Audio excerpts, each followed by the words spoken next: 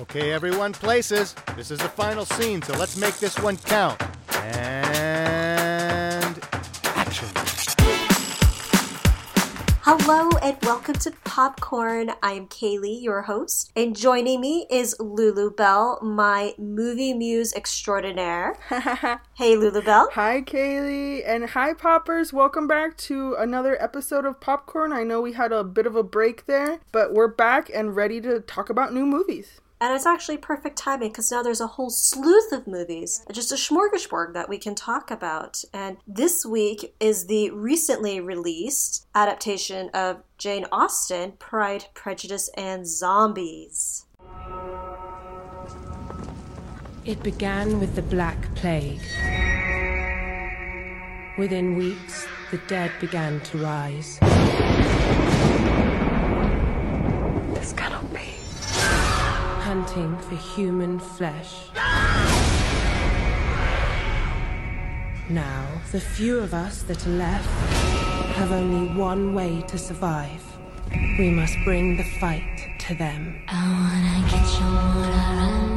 I've been training for this my whole life. The fairest wifely choices be right here in this room. My daughters have trained for battle, sir. Not the kitchen. A woman must have a thorough knowledge of singing, dancing, and the art of war.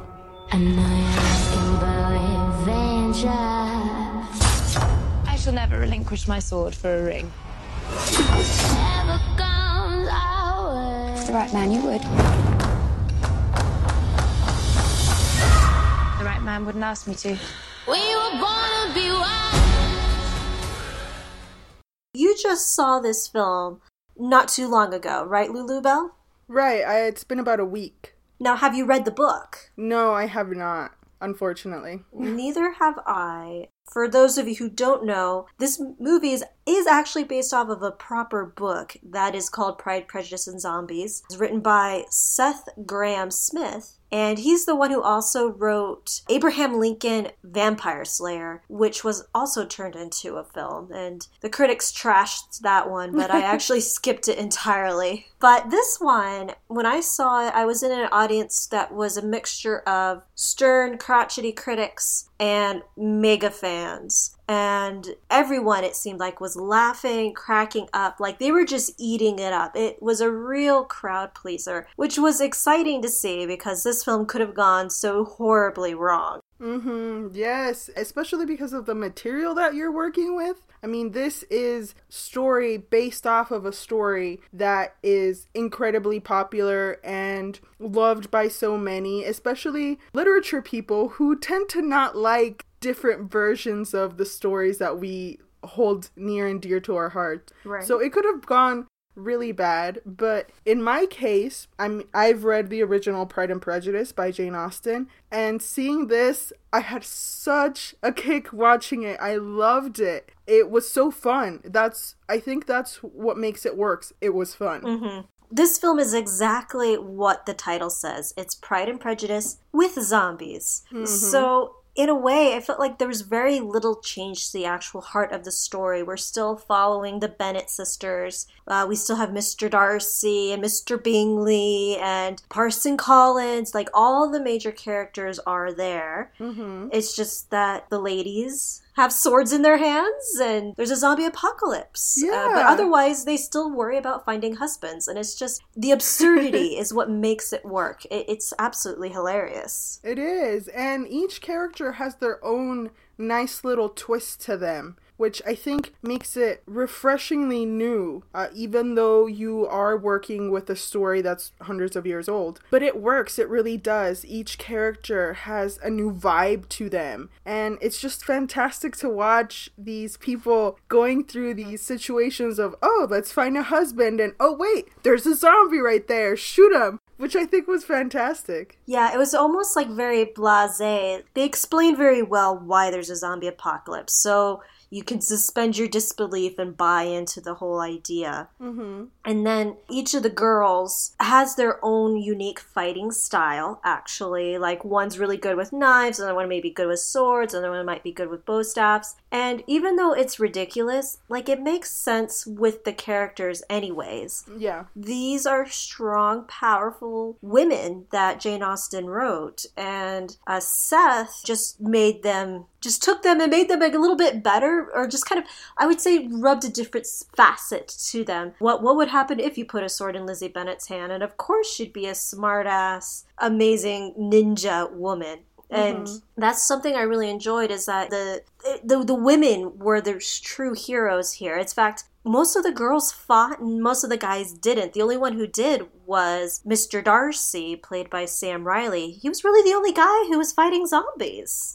Well, Mr. Wickham fought too, even though there's a twist in that story. But Mr. Darcy really was the only one that was kind of fighting, because Mr. Bingley was just there on the sidelines. You didn't really see him do much action. He actually had this funny thing where you put an axe in his hand. He's like, ooh, he didn't really want to do it. He didn't want to get his hands dirty. It was really quite funny. And then I actually got to do an interview with the actors in LA a few weeks ago. And I spoke with Matt Smith, Douglas Booth, who played Mr. Bingley, and Lily James, and then also Bella Heathcote, who played Jane, and more about her later. But I have this snippet from the interview where Douglas Booth was talking about fighting zombies as his character, and basically just filling out Mr. Bingley, putting thoughts in his head, as he says it. And it was a great quote, and I wanted to share it with you guys. Just a forewarning, I was in the room with 10 other journalists, so you might hear some, other people in the background. It's a little bit not the best audio quality, but I think you'll enjoy it. There's a lot about, like, they're more kind of subtle things, I suppose, than Parson Collins. I love that moment where you find there's a zombie there and you're about to shoot him or get the gun. You're like, oh yeah, okay. just subtleties in about like his sort of relationship with Jane and to sort of, even though you don't see it on screen so much, kind of the understanding of what Darcy said to him and about leaving, and just filling Bingley's head with thoughts, really.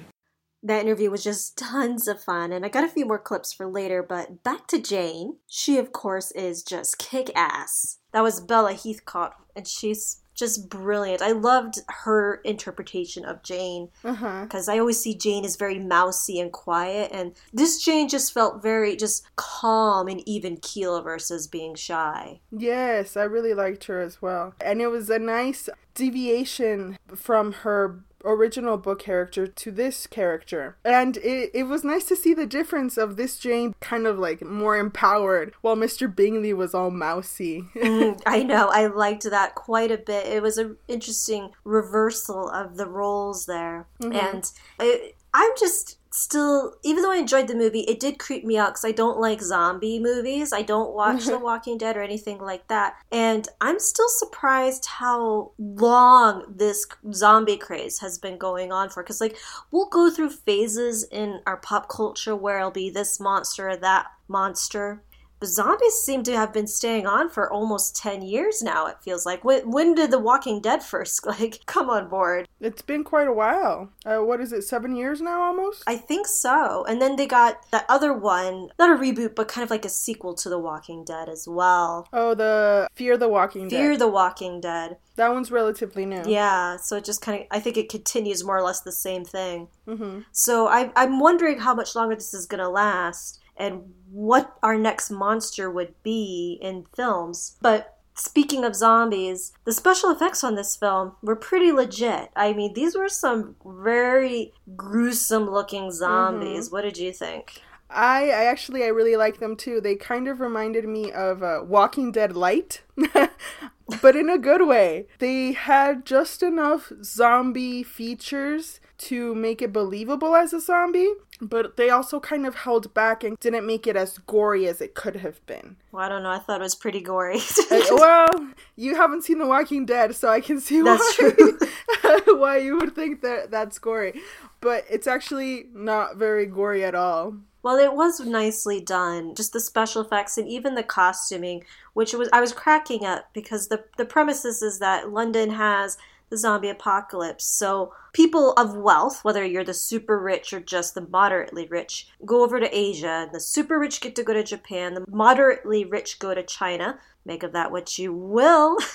I love that whole like social divide, that even in times of war, it like what matters is where you got trained.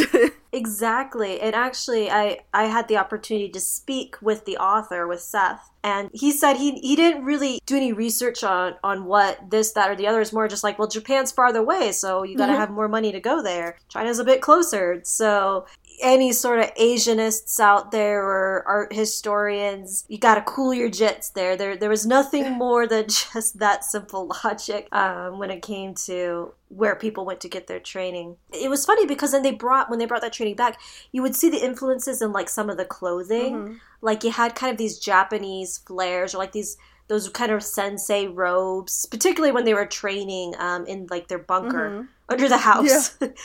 They were wearing like these Japanese ninja robes. It was, that alone was making me giggle so much. So really, I think the best parts of the film were actually the original Jane Austen bits and how they incorporated like the zombie apocalypse was in the background. So of course, like there's the fight scene between Darcy and Lizzie when he proposes to her the first time. I really, really like that.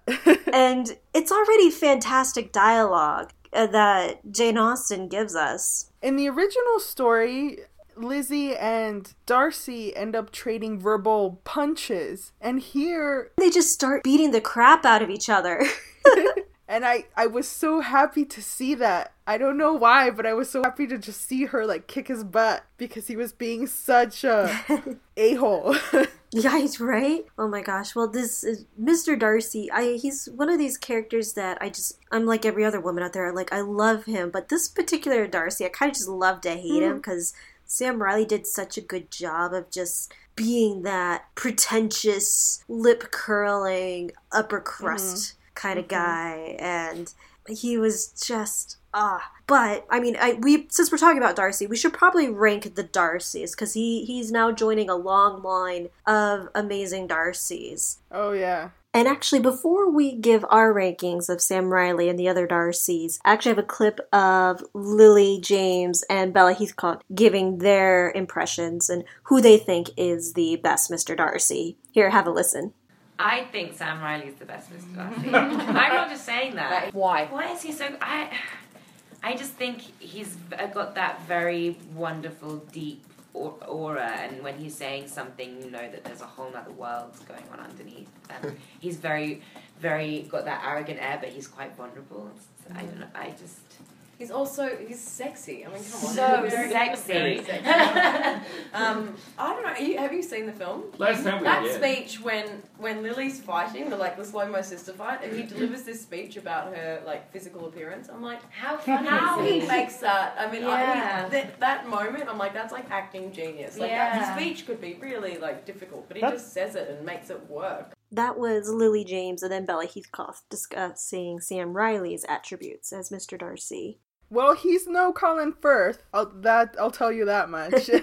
He was not bad.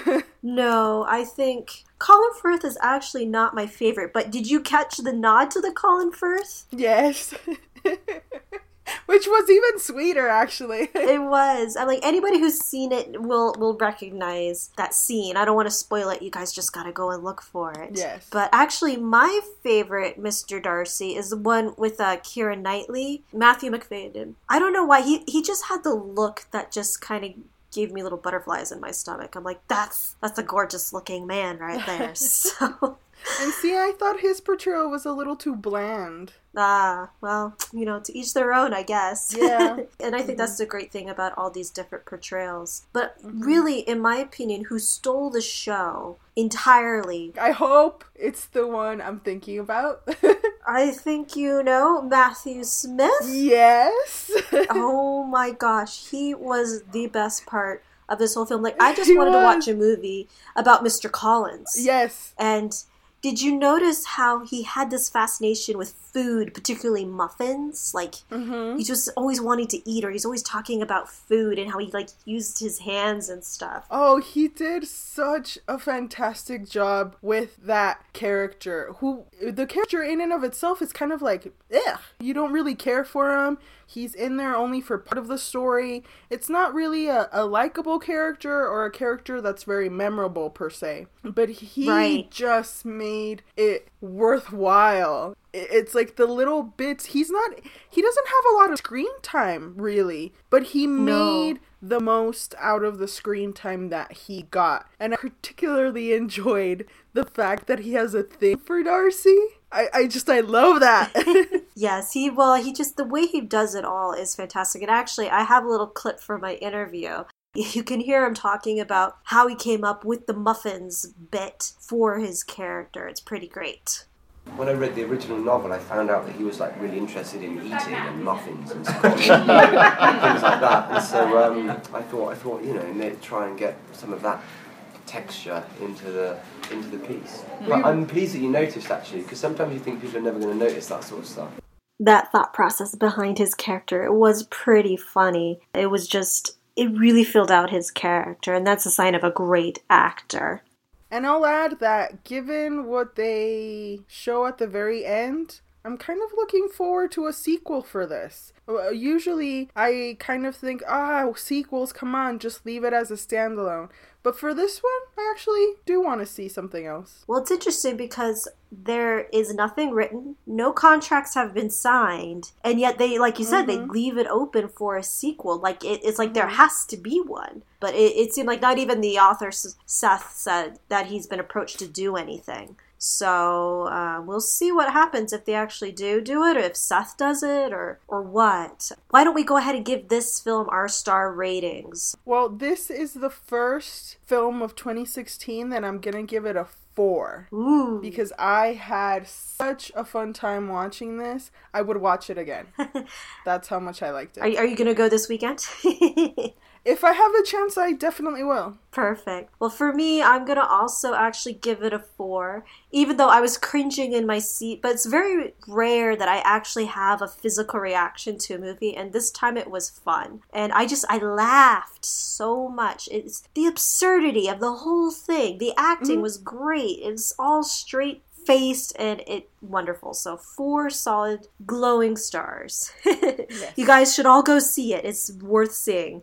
It's worth paying full price for it. And I don't say that very often, so. Get yourselves to the theaters now.